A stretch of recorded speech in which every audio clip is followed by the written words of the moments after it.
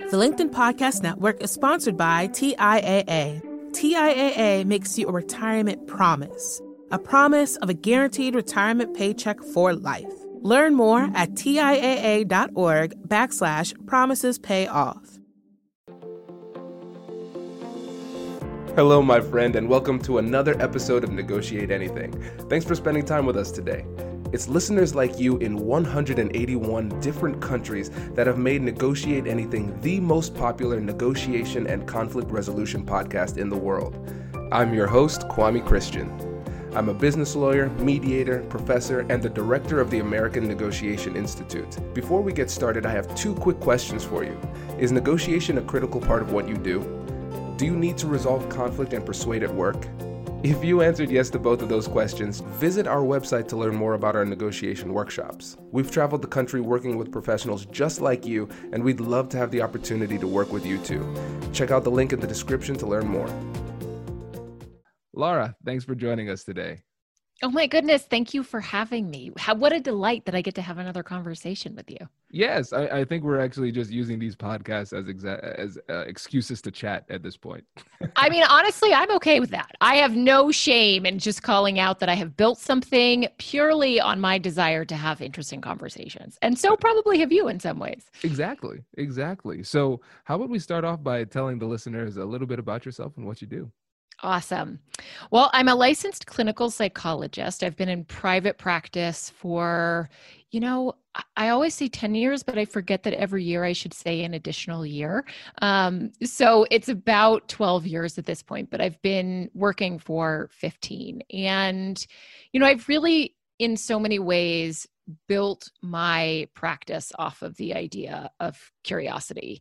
And I've worked significantly with individuals who have eating disorders and then athletes.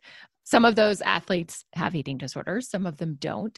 But that has really been the bulk of the work that I've done. And then I've also, in my practice, specifically as I entered into the world of eating disorders, I worked significantly with parents because, as many could probably imagine, much of my clients were adolescents. So I would run parent workshops, parent groups to really help them understand what are maybe some better ways of navigating parenting, just from a foundational perspective, not even when you necessarily have a child with a mental illness. So that's been the bulk of my work in private practice. And then in the last few years, I've joined with an organization called Spartan Race and done some consulting with them, and then some consulting with some other organizations like The Unbeatable Mind with Mark Divine, really working on fleshing out some of the mindset performance issues that individuals might have in wanting to increase their athletic performance or their athletic endurance. So that's been really exciting and new for me, and has sort of thrown me into a whole new arena, which I've loved.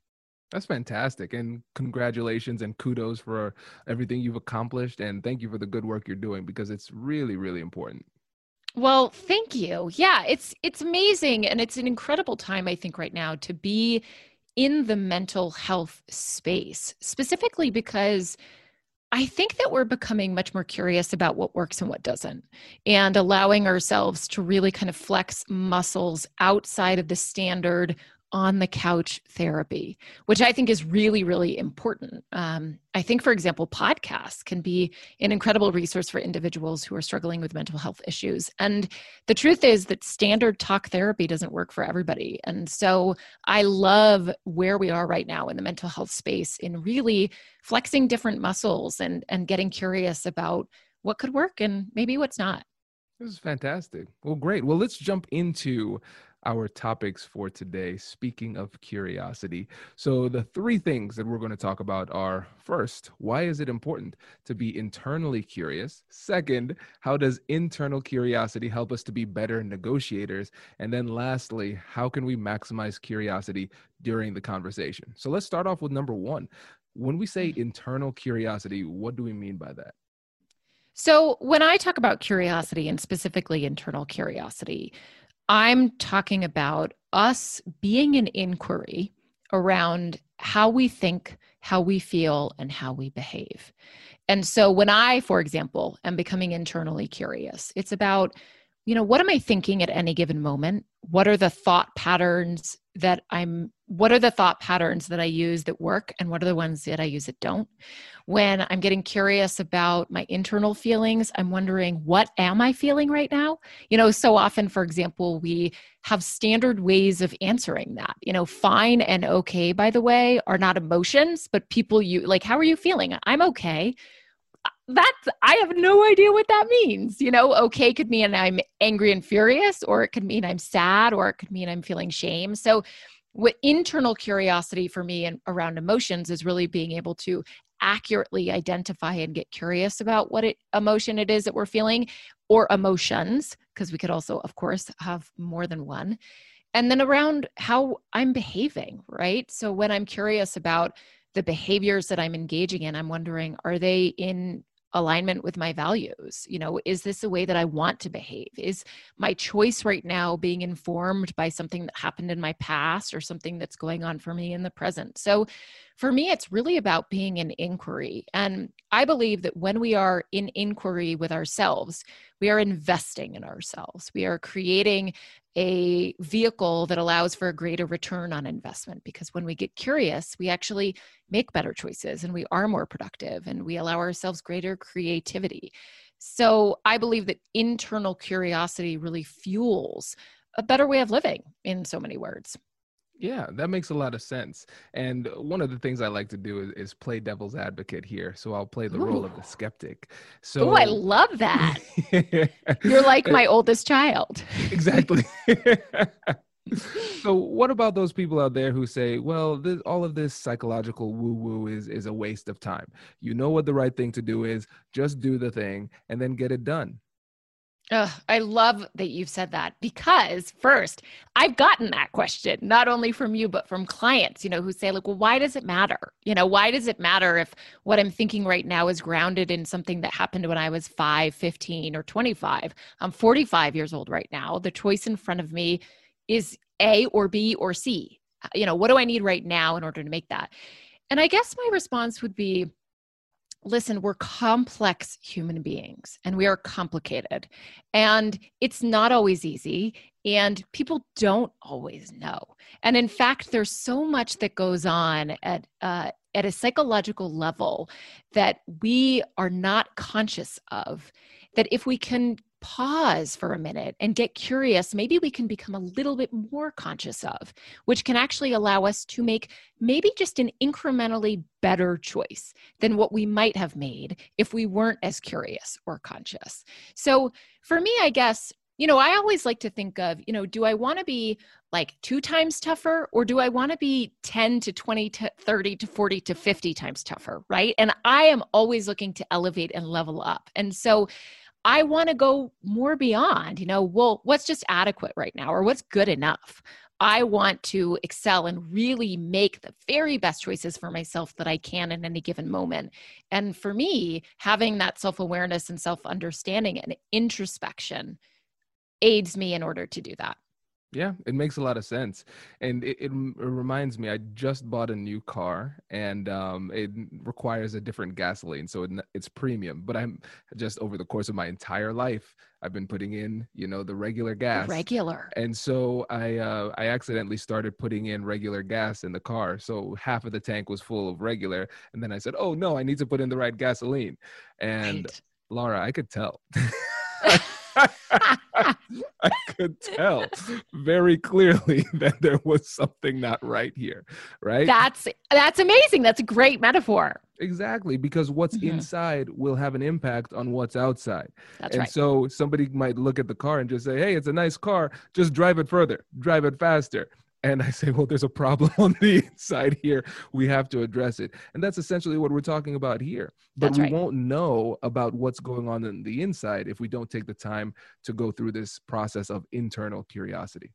That's right. And our internal journey shapes our external experience. And so, to understand how we are operating in our external experience and how we are contributing to our external experience, we have to, from my perspective, get curious about our internal journey and know more about that. Absolutely. And what's interesting too, let's go back to the person who might be skeptical of all of this. Yeah, And I they love say, the just skeptic. do what you need to do. All right, let's say you are able to push through and then do what you need to do. And then you're able to do it actually at a decently high level. But did you enjoy that? How was that experience? Right? Because That's we right. can't just focus on the outcome. We have to think about the process and how we felt about it too. Because if you present somebody with the option, hey, you could be successful and miserable versus, hey, you can be successful and feel good about yourself. The obvious answer is feel good about yourself, right? But a lot of times we're not willing to do the internal work in order to get there. That's right. And I think, what's really important to me sometimes too is, we're always talking about like, well, what's your next step? What are you going to do next? What's your next best choice going to be? And I like to weave in the idea of how do you want to feel next? Like in your next step, how do you want to feel? Because it's not just about the doing part of that. I mean, we like to believe that we are doing and thinking beings. And we like to kind of think of this feeling being as something that like, yeah, maybe we experience during Christmas time because it's nostalgic, or during our anniversary when we hold up the idea of having a loved one, or maybe if we lose a parent and we experience grief. But like all these other feelings, like, I'll keep them at bay for now until I'm ready to address them. But the truth is that we are walking around feeling beings all the time. And so if we can have a greater understanding of where those feelings are coming from and integrate them with our thoughts and our behaviors, that integration to me means more integrity. It means more thoughtful and meaningful choices that allow us to move forward with our values intact. Does your company invest in professional development training? If you believe that your team would benefit from a negotiation workshop, all you need to do is go to our website, fill out the workshop request form, and then we'll set up a time to chat. These workshops are completely customizable, and we've done them all around the country. Negotiation and conflict resolution skills are beneficial across all professions, but they're especially useful in procurement, purchasing, sales, sourcing, and contract management. Our calendar is filling up quickly, and we even have some workshops scheduled for next year. If you think you might want one, I'd suggest reaching out soon so you don't miss out. Check out the link in the description to learn more. And now, back to the show.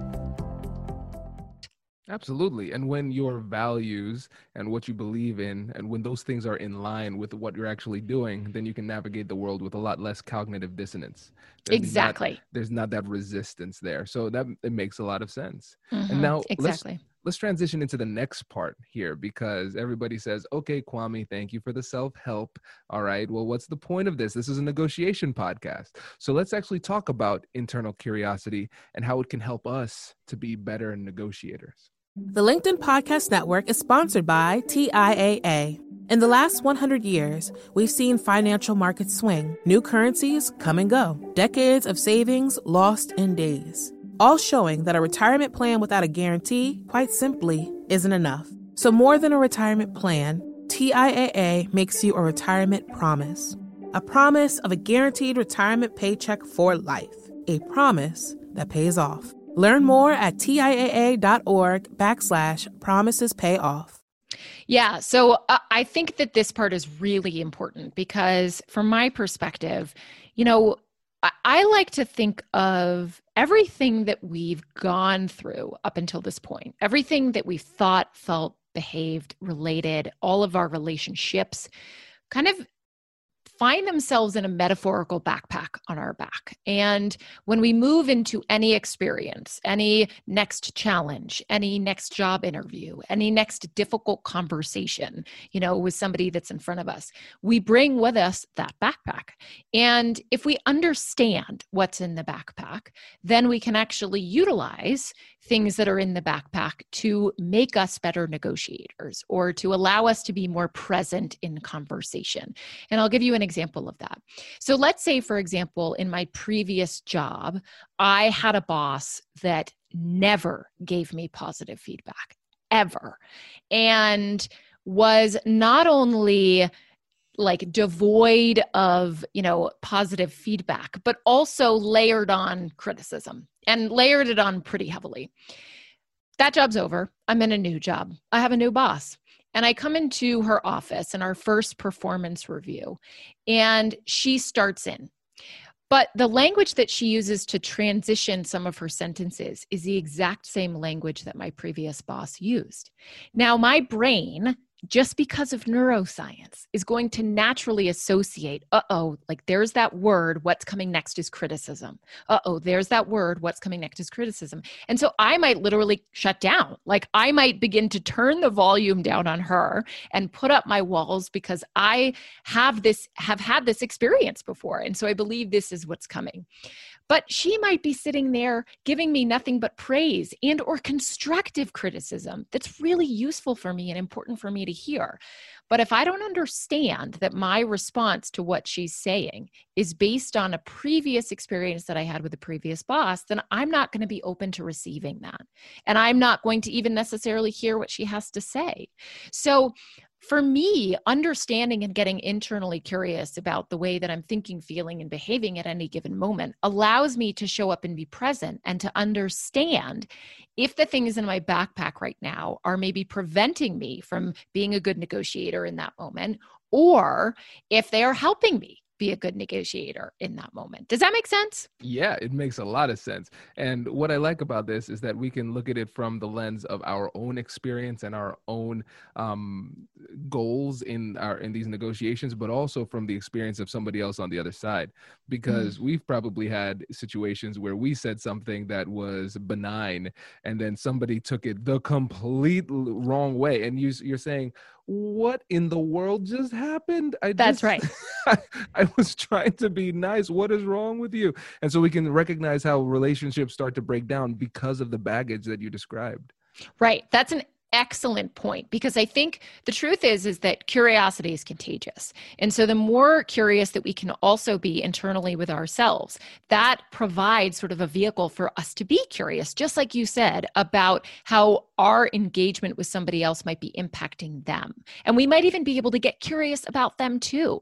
Like, I wonder if one of the reasons why they're shutting down right now is because maybe they had a previous boss who was XYZ or whatever it is, So I think that sort of dual relationship is really important. And the way that the arrow can kind of go both ways is critical to think about.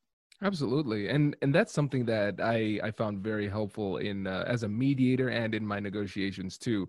I remember in the book called The Charisma Myth, one of the things that she said you could do is essentially psychologically give somebody a pass for bad behavior, not in that you're not holding people accountable in the real world, but in your head, just so you don't get all caught up in it, you can make up an excuse for them. And I thought it was really interesting. So I tried it one time. And so let's say somebody is blowing up in a mediation, acting improperly, accusing me of things, accusing the other side of things. And then I say to myself, I'm recognizing I'm starting to get upset. Then I say, you know what? Their dog might have died this morning. They might have lost their job, something like that. They might have broken up with a loved one. And so I don't know if that's true, but it helps me to depersonalize a personal attack. Yep. And so I can say, no, that wasn't about me. And so now I can get to the point where I don't need to make up that excuse. I can just say, yeah, that probably wasn't about me. And it helps me to keep my head in the game during a difficult conversation. Yeah, I think that's essential. When you talk about that, it really makes me think of, in so many ways, some of the work that I do with my client. A lot of it is really about discovery. It's about kind of understanding, where and when is my client most willing to get curious with me, and where and when are they going to shut down real quick. And it was really interesting, for example, in sessions with adolescents, because when I brought parents in for some kind of parent education, I would begin to understand maybe why an adolescent might have a difficult time with me when I'm talking a certain way, because, mom does the same thing. And so her experience of me in that moment is more like a mom than maybe it is like a therapist. So I think it's so important, this curiosity piece, for us to just consider how it might serve the conversation. And I think sometimes we worry that curiosity, again, is sort of this like psychobabble nonsense that doesn't really get us very far. But in fact, I think the toughest individuals and the ones that really hone in their skill set are the most curious individuals. Absolutely. And now during the conversation, because when we're talking about this, a lot of it sounds like pre-work before the conversation. Is it possible to be curious internally during a conversation? I think so, very much so. I mean, for me, for example, one of the things that I like to talk about is really understanding what's showing us for us by tuning into our own body, right? And so by considering our own body language. So, for example, if somebody says something and you immediately back up, I'm backing up now, but if you immediately back up in your chair, what is that about in that moment? And can you quickly check in with yourself and say, I just literally created 6 more inches of distance from this person in this moment. What does that say? Am I uncomfortable with something they said and I want to create space? Am I feeling like maybe attacked and I'm trying to get away? What is it that's happening right now for me that is showing up physically in this manifestation? So I always love this idea of body language and understanding where our body language is. Or, for example, if you are with somebody in conversation and they scratch their nose and then you scratch your nose, are you then maybe in a greater opportunity for empathy in that moment because you are literally mimicking their behavior, not consciously, but you notice that you're actually doing it? So I think if we can tune in and become curious and just ask ourselves short little bits of question. Listen, it doesn't need to be a 20-minute internal therapy session here, but just inquire sometimes about what's going on, I think can really serve the conversation. Absolutely. It's incredibly powerful. I do the same thing. A lot of times if it's usually it's blocking behavior. So it's blocking and then leading back a little bit. Yep. And I say, the simple question I ask myself is, what was that?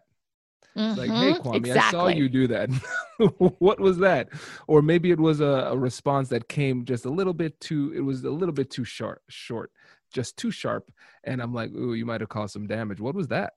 Right. And I'm like, oh, okay, well, yeah, that was something. And I think that's one of the big things we have to recognize. It's something. And it's really funny because it's almost like our subconscious is signaling to ourselves constantly that there's something either amiss or maybe something that we like or whatever it is, but they're signals.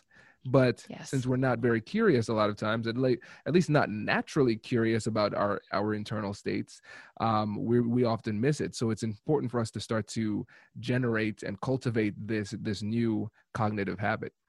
Yeah. And I think, and I'm going to go back to also what you brought up in the first question, which is, is it both ways too? And I think too, we can get really curious about how somebody else is responding physically. I mean, when I'm in sessions with clients, will observe it out loud, which I wouldn't necessarily recommend in a conversation with someone. But for example, if the client grabs a blanket and covers themselves after we've had a difficult conversation, I'll point out to them, I notice you covered yourself with that blanket. Do you feel like you need some kind of like hug right now? Right? Because they're sort of metaphorically getting it from the blanket.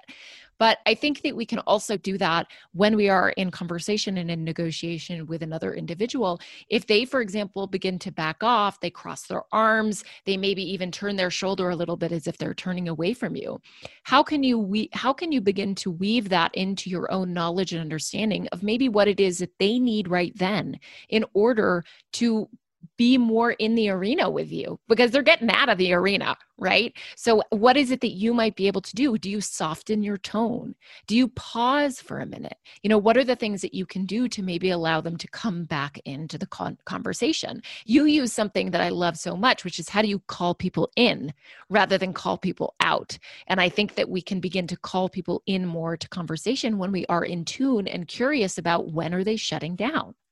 Absolutely. And this is great. I think I need to have an episode just fully on body language at some point. It's kind of ridiculous. We're at 215 plus episodes and I haven't done it yet. But for anybody out there who wants to learn more about body language, check out the book, What Every Body is Thinking by Joe Navarro, FBI agent.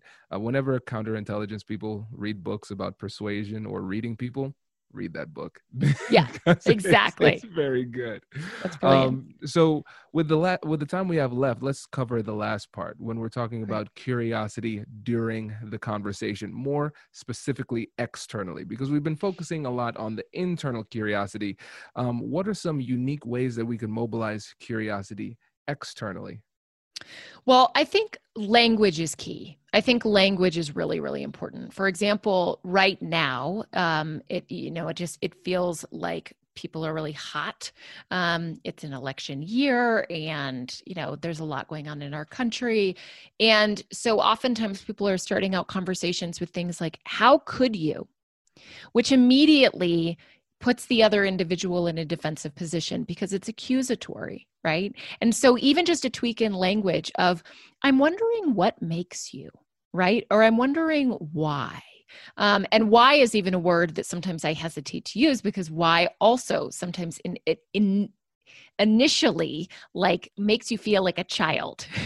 Right. When someone says like, well, why'd you do that? That's what teachers and parents say to us all the time, right? So I think just tweaking our language a little bit and understanding that too. Another thing that I think is really important right now is that there's this idea of, well, I just don't understand. Well, okay, then let's get curious about it. How come, gosh, I'm so curious about that. Right? What, like that's even to me, like the tone that we use. And I think even using that word, curiosity, in conversation can really create more of a collaboration than a debate, right? Because you're calling, again, to use your language, calling somebody in rather than calling somebody out, which I think is so essential because, we know that defensive-ness also increases our experience of shame because it feels like we've done something wrong. So the language around how could you vote for that person? Right? Immediately is, oh my gosh, am I doing something wrong? Let me defend my choice rather than let me get curious about it. Absolutely. I think those are great examples. And going back to the point that you made where sometimes people say, I just don't get it.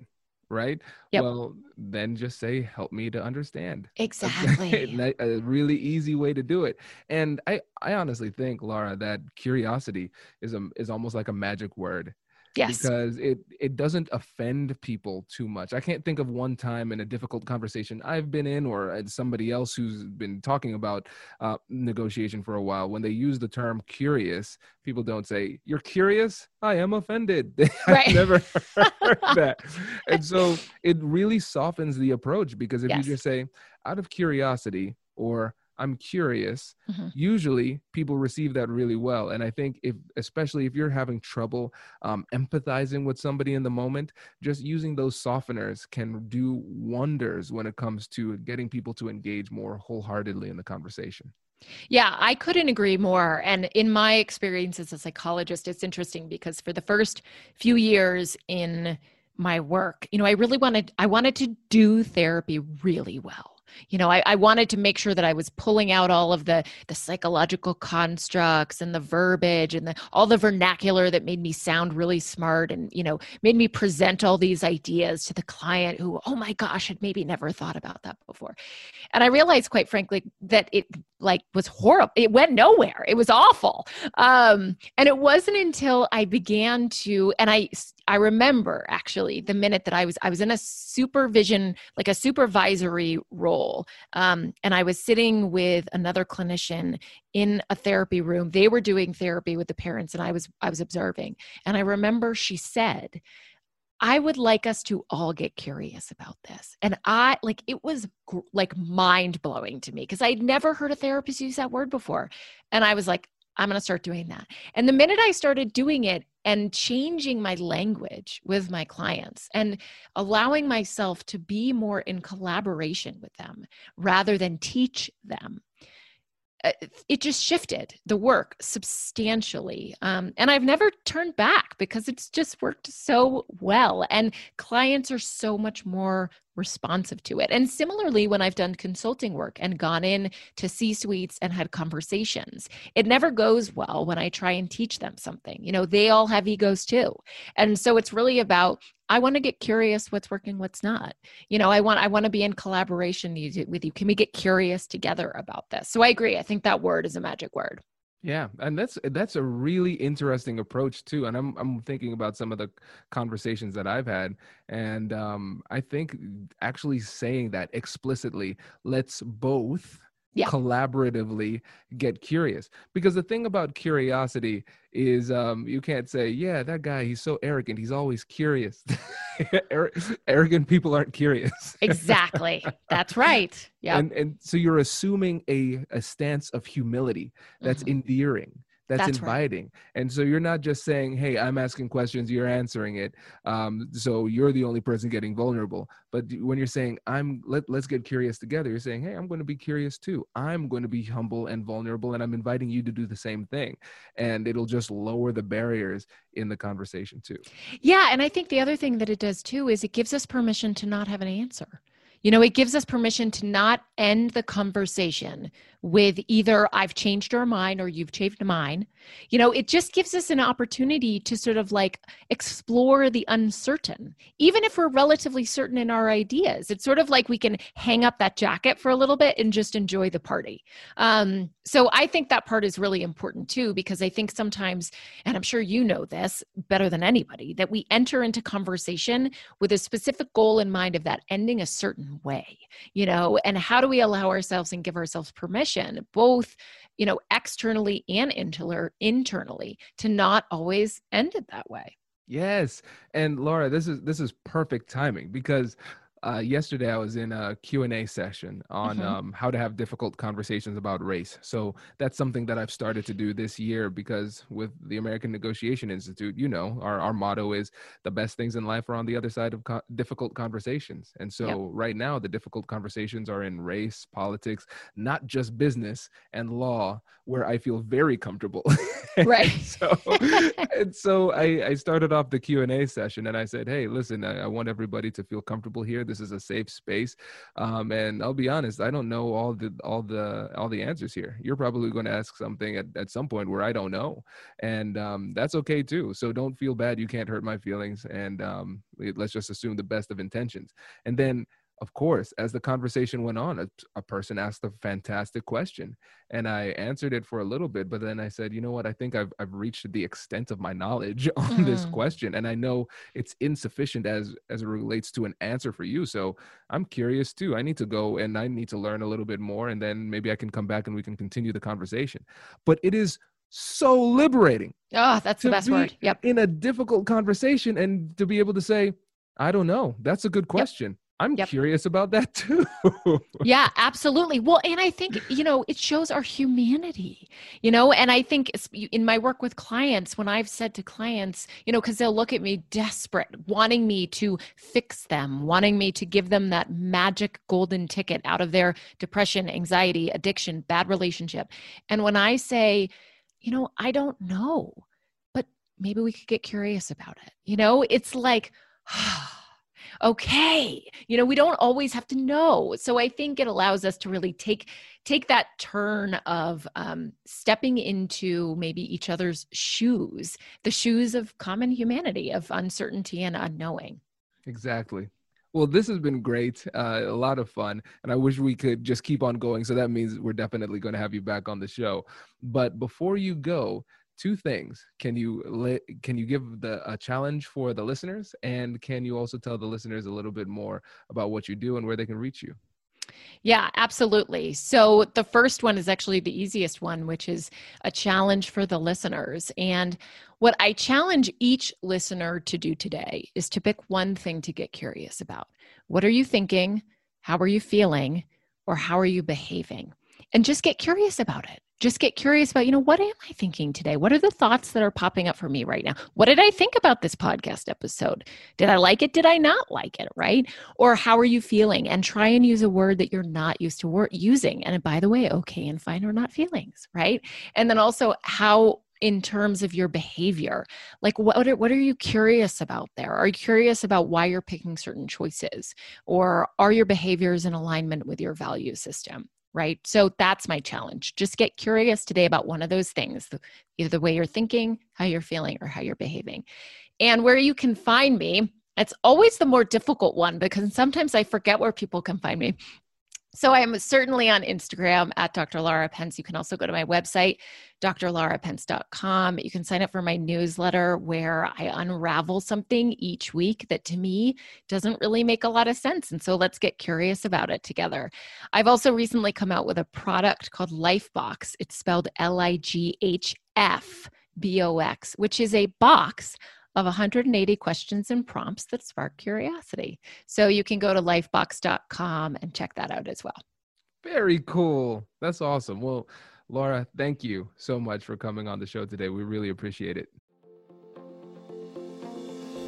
Congratulations! You've just joined an elite club. By listening to a full episode, you're now officially on the Negotiate Anything team. So welcome aboard.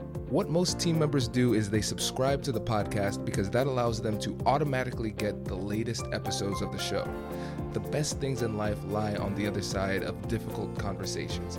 Keep learning, keep practicing, and keep getting better. Your relationships will improve, your career will soar, and you'll have the confidence you need to get the most out of these crucial conversations. Again, thank you for joining the team. We're excited to have you, and I will see you in the next episode. I'll catch you later.